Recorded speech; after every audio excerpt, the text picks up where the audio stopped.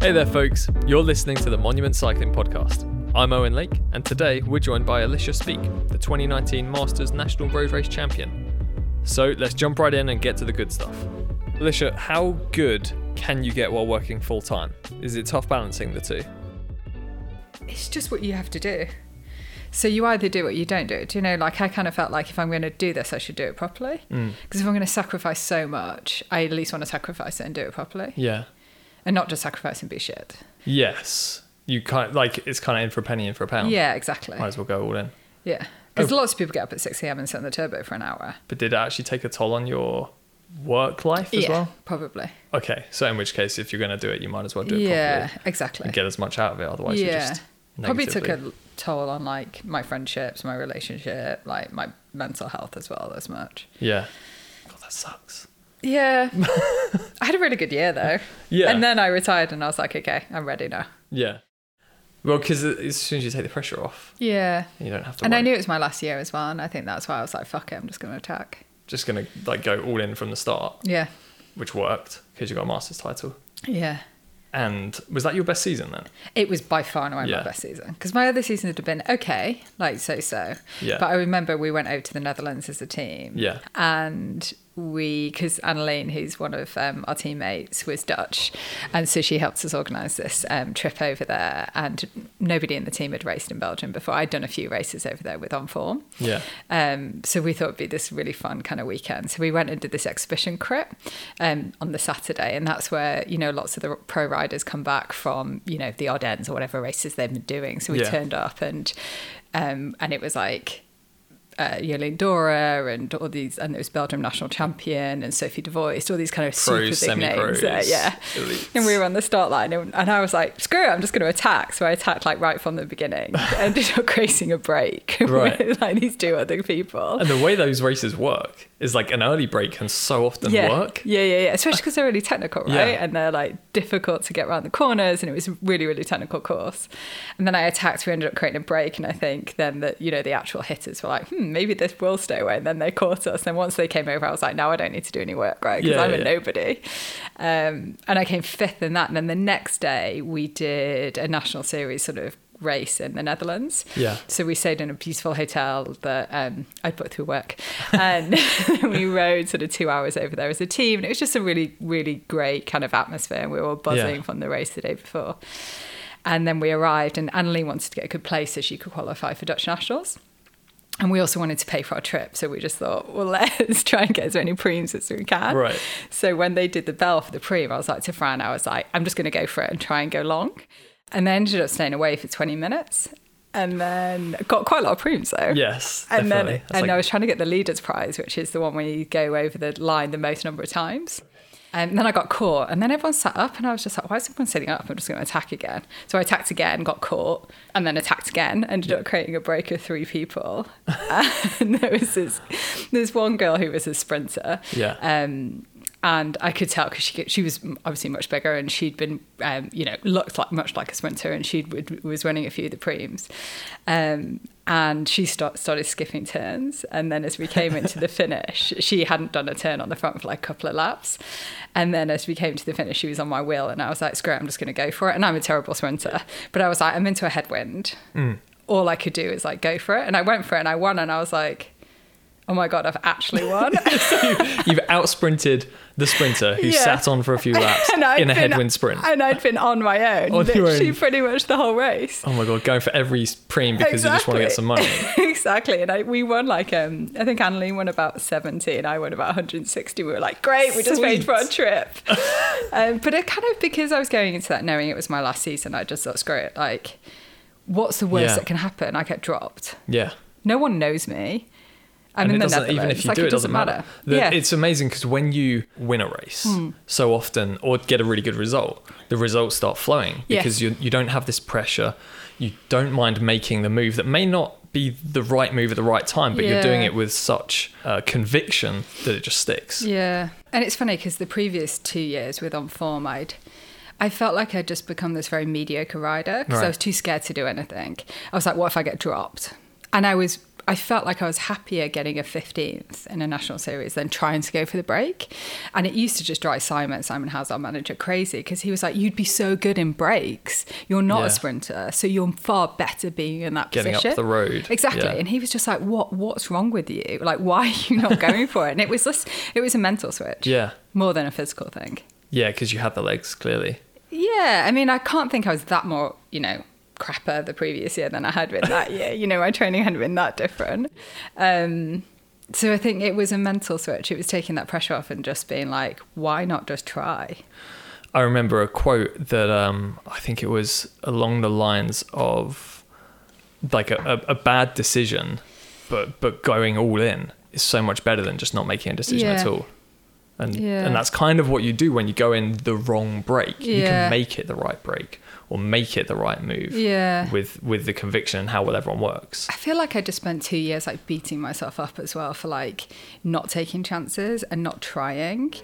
And always just being okay with just having like a kind of... And they were good results. They weren't bad, but I just felt like I was never doing myself justice, that I had so much more potential. And that comes back to, because you said about the toll on your mental health. Yeah. If you always know you can do better and you feel it, you finish every race disappointed in yourself. That's not a good way to... It's really hard, right? Because then you get home, you can't sleep, and you wake up, and all you're doing is dreaming about that break that you missed, that time that Nikki Juniper attacked, and you could have been on her wheel, and you saw the break go. Like, I saw the break go so many times. Yeah. Why didn't I just try? Why didn't I just try and go with it? And when you see it, there's a feeling, like a gut feeling, that's the right break. Exactly. So you're like, why didn't I go with that? And then I was also just like, why don't I just try and create a break? Yeah. Because then you're guaranteed to be in the break. Yeah, exactly. And so that's what really changed for me, I think, last season. Just because you no longer cared about losing. Yeah, I think that, and because I was in a much smaller team, I didn't really have any pressure. Like, we didn't have to get any pressure for results. Yeah. And I also thought, well, I don't care about maybe trying to get on a team next year. I knew it was going to be my last season. So I just thought, well, I'll just treat every race like it's my last race. Yeah, because it will be very much like an all or nothing. Yeah. All or nothing season. Yeah. And it was, working, training and racing, especially in the UK where all of the races are up north, is so hard. If you live in London, everything's a hassle. You've got to get out of London first. Which Training's is like a hassle. Yeah. Yeah, and it's like, if you're working, you're like, you have to get up at 6 a.m, you have to go ride around Regent's Park and nearly get killed the whole time in the pitch black, in the cold. It's like soul destroying. Or you're on your turbo. Like, I never had these beautiful country lanes that I could ride on. I could never ride in daylight in the winter. And it was always like soul destroying. Like, weekends, it'd be like 45 minutes out to Essex, riding around, almost getting killed by white vans the whole time, 45 minutes back, and then you're like, great, did my efforts. That's fun, that's my whole day gone. Time to sleep and do it again tomorrow. Exactly. And I think that's why Team London was called as well last year, because we were all in it together. We were all in the same position, like we all had the same challenges. Whereas the previous 2 years, I'd been in this team with people that were all in very different positions than me. A lot of them were younger, they had parental support, they had financial support. They just had very different setups. They were in far different, different places in the country. And so it was really easy for them to access roads. And you're trying to keep up with them. Yeah. And, in terms of your training, in terms of your racing, you're always comparing yourself to what they're doing. Exactly. Most of them are at least 10 years older. Yeah. And so you're like, I'm like, I have to pay a mortgage and I have to go to work tomorrow. And I just felt like I had really different commitments and different pressures that they didn't have. And I felt that made me feel just a bit hard done by. Yeah. And once I think you start feeling like that, you take that into your racing. Yeah. Different motivations. Yes. Like the reason that you're racing was, well, primarily because you love the sport. Exactly. You started later. Yeah. Most people are starting when they're 10 to 16. Yes. You're starting when you're 20 something. Yeah, I started when I was 28. That's really late, isn't it?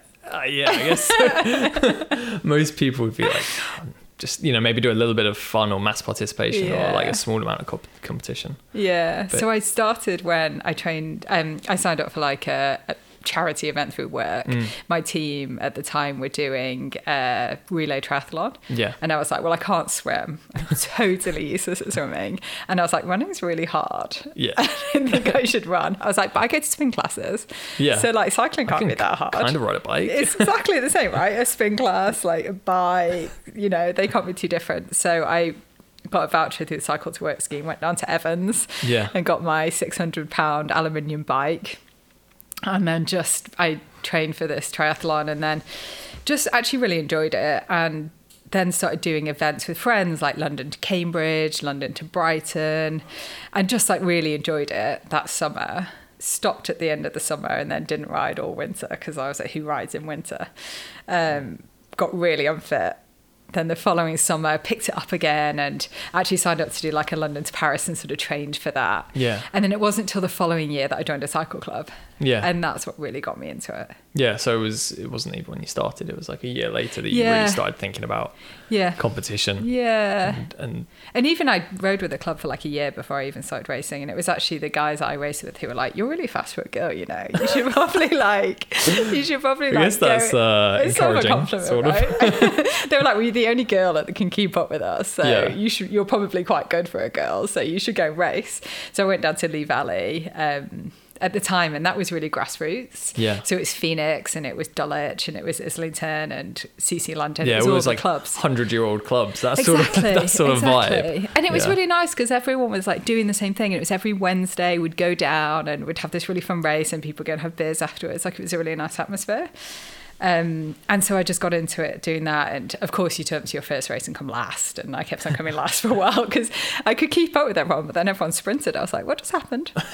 what is this part of the race? And I'm over here. But then I gradually learned sort of more about it, more about tactics, and went from like 15th to 13th to 11th to Making 8th. your way up, and then got my second cat sort of that season, just sort of gradually working away at it. I mean, do you think you fell into this mixed relay? Is that the best way or the most common way that women get into sport or get into cycling? Yeah. You know, so I was wondering whether people really see elite cyclists and care. I didn't watch any cycling on TV. Right. It was like, I didn't know anything about female racing or female cycling. I didn't even know anything about the Tour de France. Somebody had to tell me that the last day of the Tour de France was processional and it actually had been won the day before. Like, I knew that little about cycling. There's a whole different can of worms as to whether it should be. But. Exactly. And I really, and probably until about 3 years into it, I knew very, very little about cycling. Yeah. I wasn't a fan. It's not like I got into it you were that way. A fan of doing the sport as opposed to being a fan of the sport. I think I was a fan of exercising and pushing myself. So I worked in a law firm at the time, and I worked brutal hours, and so exercising was like a release from that. Yeah. So if you could leave at 6, go to a spin class for an hour and a half, and then come back to the office, you felt this like sense of achievement and a sense of release and a sense of mental kind of space. And then you could go and work till 11, and that was okay because you'd done something. Yeah. And that jar of Nutella that sat in your drawer, you could just like eat that, afterwards. Yeah. Because we had a really unhealthy lifestyle. We were working super long hours. We were boozing a lot. Sitting in an office all day. And like the only time I felt like I was doing something vaguely healthy for myself was going to the gym. Yeah. And do you think that's something that gets a lot of women into cycling or any grassroots sport? Yeah. That is just they're a fan of exercise, or some catalyst makes them want to do exercise, and that sport happens to be what they get into. Yeah, it feels like a lot of women get into it from something else. So, for example, they're skiers or they're rowers, or they were at university and they rowed and they were into some kind of fitness, and they moved to London or they moved to a city, and somebody gives them a bike to commute on, or their boyfriend cycles and it encourages them to do it. Yeah. It feels like a lot of people get into it that way. It doesn't feel like, apart from the GB girls that get into it when they're very, very young, that kind of thing, that they got into it because their parents cycled or something. Yeah. It feels like more and more women get into it because somebody they know cycles, they recommend it to them, they're quite fit, they enjoy the sense of achievement, they enjoy the social aspect, they enjoy sort of being part of something, like the camaraderie of it, rather than just seeing an elite sports person winning Olympic medals, because that would have still happened, I guess. Yes. The Olympics would have been happening. Yes, that was 2012. Yeah, British cycling was riding this high that wasn't really, by the sound of it, what got you into it. No, and I remember watching it, and I remember going to Box Hill kind of around that time and being like, oh, isn't this cool? Yeah. And like enjoying watching it kind of then. But it wasn't something that I looked at and it inspired me. Right, okay. Probably like, you know, every year you watch Wimbledon, you're like, I'm going to go and play tennis. You never do. You never do. Yeah. But you might find that tennis racket that's under your bed and go and try and go to a local court, and you realise you can't play tennis. My thought with that is football all the time. People watch that for entertainment. They watch it as like content. Yeah.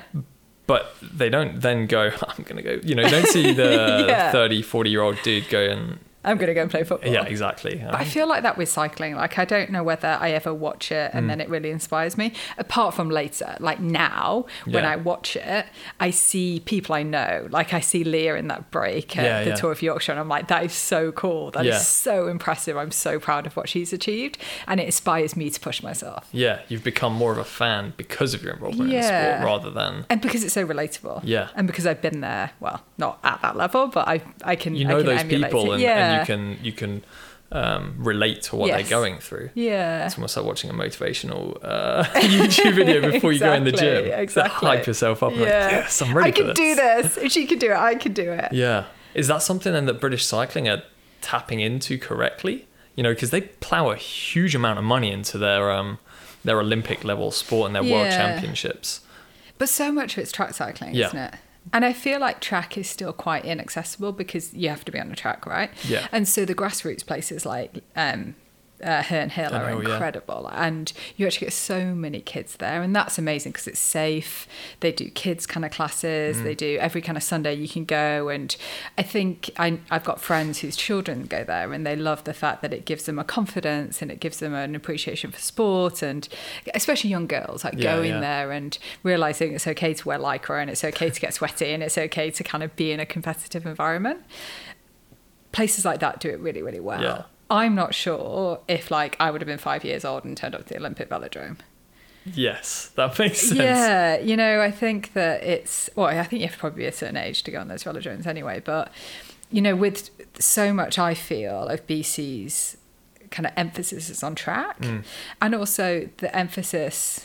I felt like before the kind of change that happened recently where actually they opened up the participation into selection. So the likes of Anna's and Juniper and all those people that actually they allowed selection. Yeah. Probably 3 years ago, it was like you're on the BC programme, you're on the academy, then you're on Team Breeze, then you're on the podium programme, and that is the field that we're looking at, and there's nothing outside of that. Yeah. So how is that encouraging to people? Because it's like, if you were born and you knew this person, you've been on this programme the whole of your life, then you'll get selected. It was kind of a slight nepotism. It was, you know, you would get into the sport because somebody in your family's done the sport forever. Yeah. They happen to know somebody in BC. Yeah. Which means you get a look in for a team's space.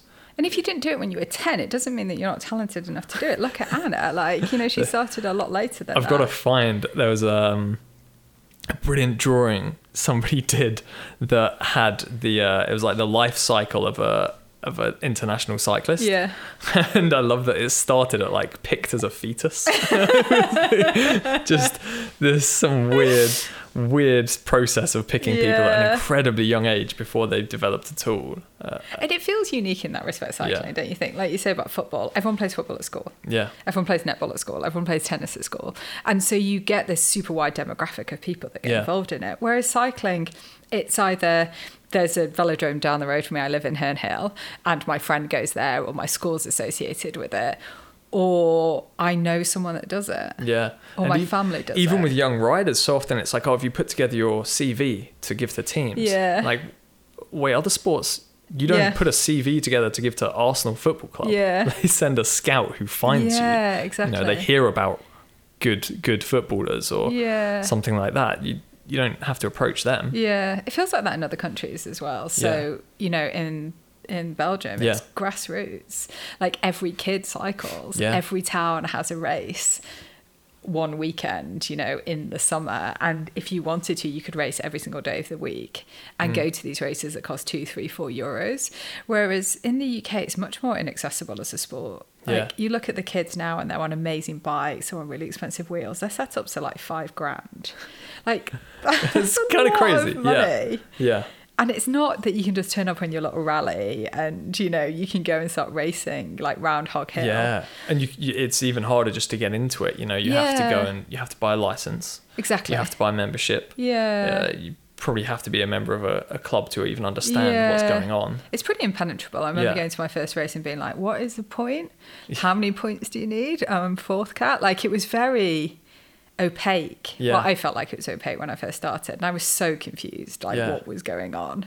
It's crazy. It's archaic in a way. A lot of aspects, you know, as it tries to move with the times. It's still archaic in other ways. And we are one of the only countries with point systems.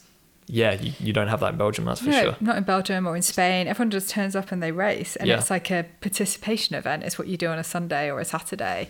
It's not, I'm going to get this number of points and I'm going to become this next level, and then I can say I'm a Cat 2. And, you know, and it's not, I feel like the point system doesn't encourage actual good races. Especially in women's racing, where it's really easy to get points. And also, I don't think it encourages success, because once you get to those higher points, like in first or elite, you can't race anymore. Well, you can't race locally. So they're like, here is your, you know, here's your reward for being successful. I'm going to limit the number of races you can do to 20 a year, and then you have to travel like minimum of 4 hours to get there. I'm like, oh, thanks, BC. You've really made this easy for me. You know, it's accessible, and then suddenly you're good, you're better. But you're not going to race as much. And so people just stay as second cats, especially in the south. Yeah, they avoid. I mean, as an organizer, I see people, they're like, oh yeah, I love these races, I want to turn up, but I don't want to get my points. Exactly. Like, what? I know.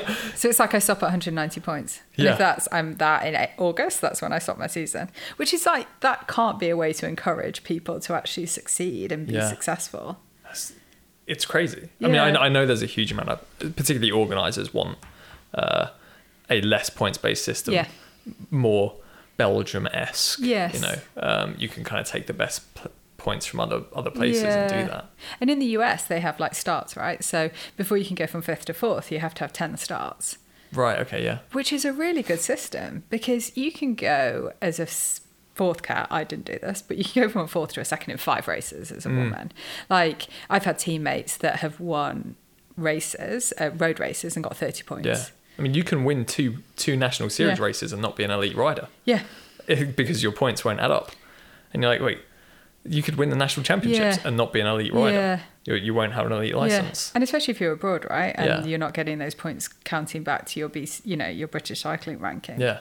And then you're actually gonna be picked after other people. Yeah. Have you seen the announcement from BC that they're actually making everything in parity? So with the national series now, it's from 100 points now. So it'll be a band A rather than a band 1 rather than a band 2. Yeah, exactly. Yeah. And so, I mean, even just doing normal racing this year, I got just shy of 400 points. Right, okay. And that was with the lower banding system. I guess you don't have the strength and depth in the participation numbers yet. So that means that you're going to artificially inflate some people's points totals well beyond what they would be normally. Yeah.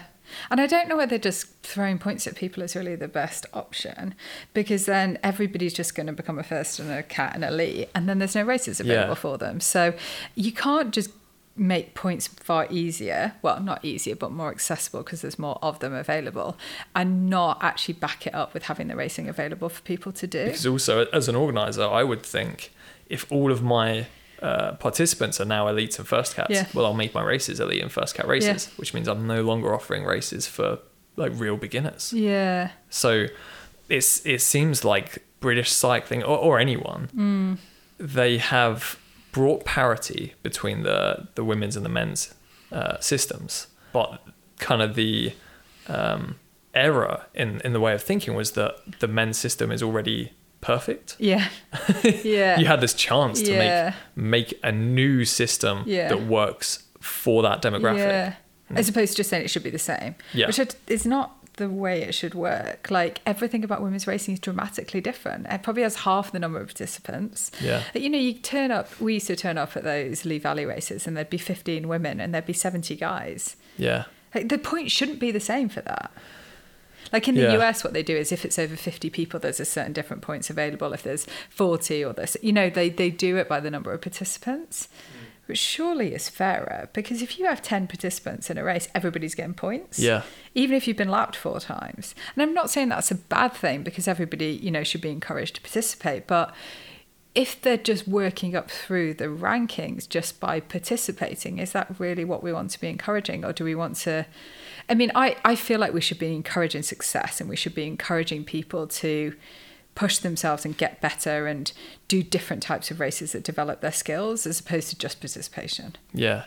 Personally, I don't know. I think that there's a whole point about that we should have participation in sport. It makes people, you know, it's healthier and everything for society, but there also should be something about having something where people can really compete at a very elite level. You want a separation between the actual elites and the people who are just participating because they enjoy it. Like, for example, the Nocturne.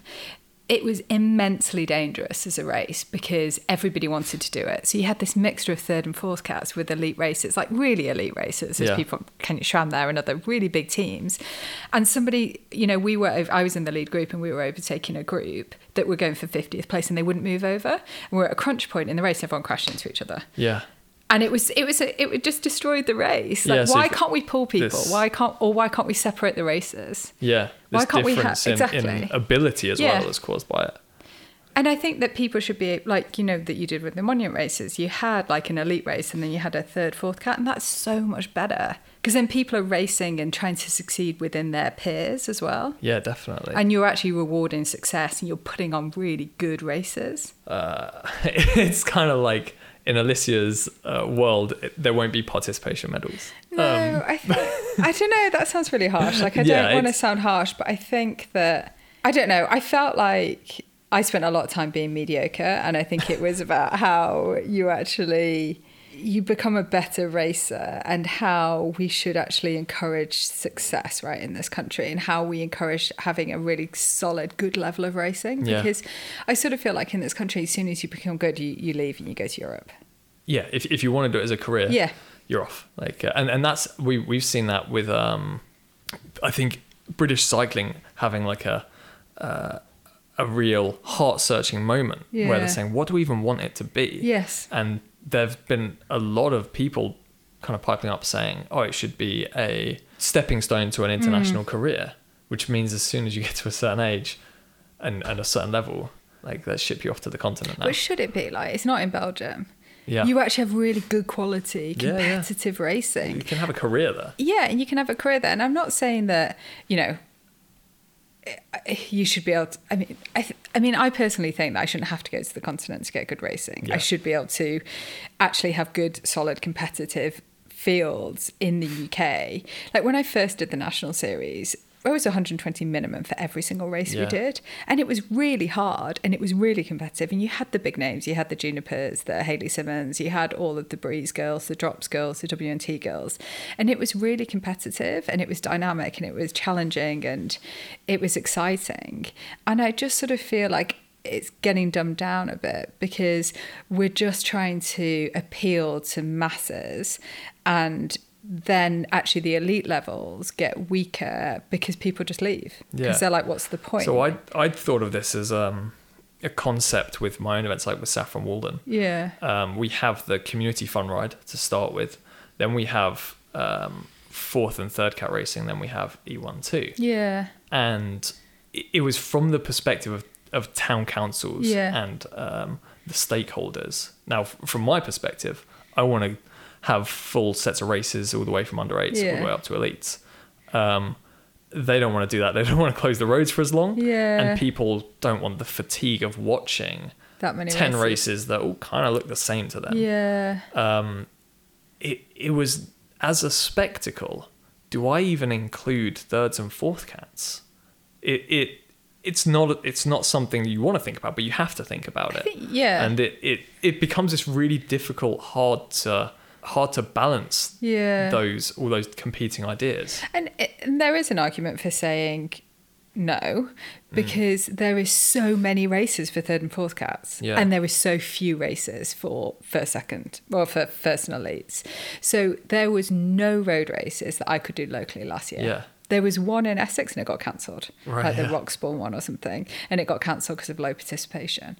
So if you're a second cat or a third cat or a fourth cat, every single day of the week you can do a crit. Yes. Because the crits are open to all categories, like the Hog Hill ones, the Crystal Palace, the Vela Park. Every single weekend you can do a local road race. Yeah. Well, you can't if you're a first cat or an elite. So why can't we actually have town centre crits that are just targeted at first cats and elites and second cats, so that, like the Nocturnes, and I don't know, the Nocturne's difficult because it is such a massive, event, and people love the prestige of riding in central London. But like your race, why would it be that terrible if you didn't have a third cat and a fourth cat race? It harks back to the comparison with football. Yeah, you don't have 3-4 cat version of, you don't have an amateur event before the main football match, the main professionals play. They're there purely for entertainment, and you have so many setups for 3-4 races in really good environments, like closed road circuits already purpose built, exactly, perfect. They're wide, like really smooth roads, and people to develop their skills. And you have this huge amount of knowledge there. Then it's a reward for when you get to your second cat, you get to your first cat, you can change your racing, you can do different racing. You can go and do these huge events in front of crowds. Exactly. On closed roads that are almost exclusive. Yeah, and city centre crits are really challenging. Yeah. Should you have that mix of people? Like in the Nocturne, should you have people that are third cats that have never ridden a city centre crit before? Yeah, we saw with the men's 3-4 race, I think it was a crash on the fourth corner, first lap, straight away. And I know you get crashes at the Tour Series, so you get crashes at elite races, but probably less. And it's normally, I crashed at the Crit Champ, so I can't talk, but it's normally not because somebody's a numpty. It's there was concrete dust on the ground and I skidded out. And there's probably times I've crashed that and been a bit of an idiot. But most of the time that you have those elite crashes, then they're not because somebody's just nervous and and got too close to the barrier or knocked wheels. You just don't really get that in elite racing because people are used to being in those tight-knit, competitive, high-pressured environments. Yeah. It's a really difficult idea because, as we were saying, why, with women's cycling, why create something that's exactly the same as the men's when you have a chance to create something new, potentially better? Yeah. It does mean you have to sit down and say, where are we now and what is better? Yeah. And are British cycling doing that properly? I mean, with the National Series races, they're dropping Eurosport. Yes. I think they're dropping Eurosport coverage and it's going to be entirely regional based. Yeah. That doesn't sound like, to me, creating something better. That sounds regressive. I think that television is key to the success of sport, right? Yeah. And unless you get television coverage, you're not encouraging sponsorship. You're not encouraging sponsorship. You're not encouraging money back into the sport. Yeah. But do people want to watch that Eurosport coverage of the National Series? Like, obviously not. And that's why they dropped it, because BC said wasn't the return on investment. And I was talking to Ross about it on the way up, and I was thinking they had one TV camera. Okay. It generally followed the break. Yeah, so even if you were like, oh, look at me, I'm on telly, you were never really in television. Yeah. Unless it was when I was in Lincoln and I was in the break. And that was fine because I was being covered. But it's generally very short. It's like 20 minutes. It doesn't really capture the excitement of what happened in that race. Yeah. I also found that the commentators were obviously very knowledgeable, but they didn't know a huge amount about that field. So I remember when I was in Sickle Classic and I was coming up to the Quam point, and it was me and Anna Kay, and they must have mentioned Anna's name about 20 times, which is totally fine. She's a really big star. Yeah. But they didn't mention my name once. And probably scrabbling around looking at the start sheet. Who is that person? Exactly. And I get it. I'm not a big deal. But I just kind of felt like, was that coverage beneficial to me? Yeah. Other than my mom. It could have been hugely beneficial to a smaller team that's run on a smaller budget. But the coverage wasn't great. It was very limited. It was really shaky. It wasn't very deep in its assessment. Like, they talked about probably a handful of 10 people that they knew. How can I build a case for why Team London should get a sponsorship on the basis of that coverage on And then if Eurosport. you don't even have the option now of TV, Yeah. you know, before you might be able to sell it as a concept of Yes, to the sponsor, impressions, hey, right? yeah, we'll be on TV. It's you still chicken got and the egg. tour series, right? Which I actually thought Yeah. was far better coverage. Yeah. Because it's a circuit, right? It's much easier to cover. You get it from really good angles. You get the really crazy crashes, people going over hay bales in Yeah. Durham, and you get that exciting, dynamic racing.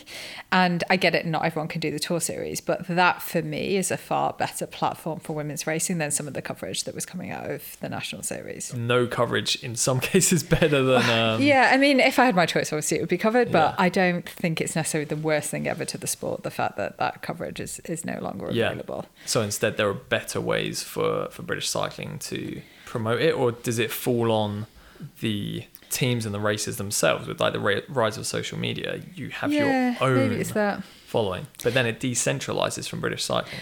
I suppose television coverage is essential I strongly believe that having TV coverage is going to be really essential to the success of the continental teams and the Women's World Tour. Yeah. And actually, if you get people viewing women's racing, you're going to increase fans, you're going to increase sponsorship, you're going to increase people by the side of the road, and you're going to lead to a far more successful sport.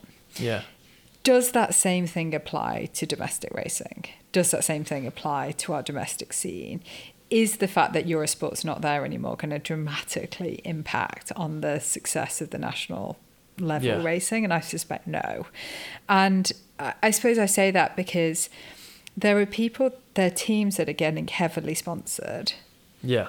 that do not do these types of racing. So there's a couple of teams in London, like Fifth Floor and Romance, who have a full suite of bikes given to them. So Romance get incredible specialised bikes given to them. They get tons of kit. They have more sponsors than my team had. We've seen, what is it? Brilliant. Guys like Francis Cade, Kira McVitie, Lawrence Carpenter. Yeah. Lawrence Carpenter still races, but Francis and Kira, they used to like properly compete full-time riders. And they have more sponsorship than my team ever and had. they'll be bringing in way more than they ever did when they were riding, for sure. And they can actually make a career out of this in some ways. And affect more people. You know, I think Francis has got 50, 60,000 subscribers on YouTube. And look at Chris Halls as well. Yeah. It's amazing what they can do. He's probably having a bigger impact on participation in time trials and in racing than Eurosport ever did on the impact of, like, you know, it was on at 10 o'clock at night on some ridiculous channel. You know, what kid is seeing that and getting inspired? My first knowledge of the Tour de France was my nan, and she would watch it because she liked the background, liked it on in the background while she's knitting or something. Yeah. And you can see the wonderful French countryside. Yeah. She's not the target audience for participation. Yeah. That's for sure. And I think we should probably look at like the elite women's racing and the impact of television differently than we should look at domestic racing and the impact of television and what we're trying to achieve by domestic racing. Because actually what you're trying to achieve is make it more sustainable. You're trying to get more money and you're trying to get more races and you're trying to get more opportunities so that people can make careers out of it and they can step up to that next level. Is Eurosport essential to that? Probably not. Is actually having a great social media presence and getting really good support for these riders so they then can actually afford to be able to do it. So if you're a student and you're on a very low income, you can't afford $5,000 for a bike. If you can get Specialized giving you a bike because you have a good social media presence and Adidas giving you a full load of kit, that might be better than being on Eurosport and having to pay for all your own accommodation, all your own travel, all your own sport, all your own race entries. Yeah, definitely. Because, I was on Eurosport, but you flashed past me because I was in the bunch and then I got dropped, and you focused the whole time on these well-known famous people that got more coverage and they didn't actually need that coverage. Is actually that grassroots insight that you get from social media preferable? So it's almost like the... that idea of rebuilding something doesn't need to be the same. In the case of women's cycling, do we need to build it to be the same as men's cycling? And with grassroots, does it need to be built to the same model as international and world level? And I would say no. I think that everything about female sport is very different than men's sport, and it needs to, I couldn't tell you like I've got the answer, but I think that we should be looking at the differences and looking at races are shorter, the races are generally more dynamic, they're generally more exciting, but let's look at like what we can offer and how that can be actually communicated, and how that can be used to bring success to the whole sport. I mean, probably the success of and rebuilding of women's cycling can probably provide a model for men's cycling. Yeah.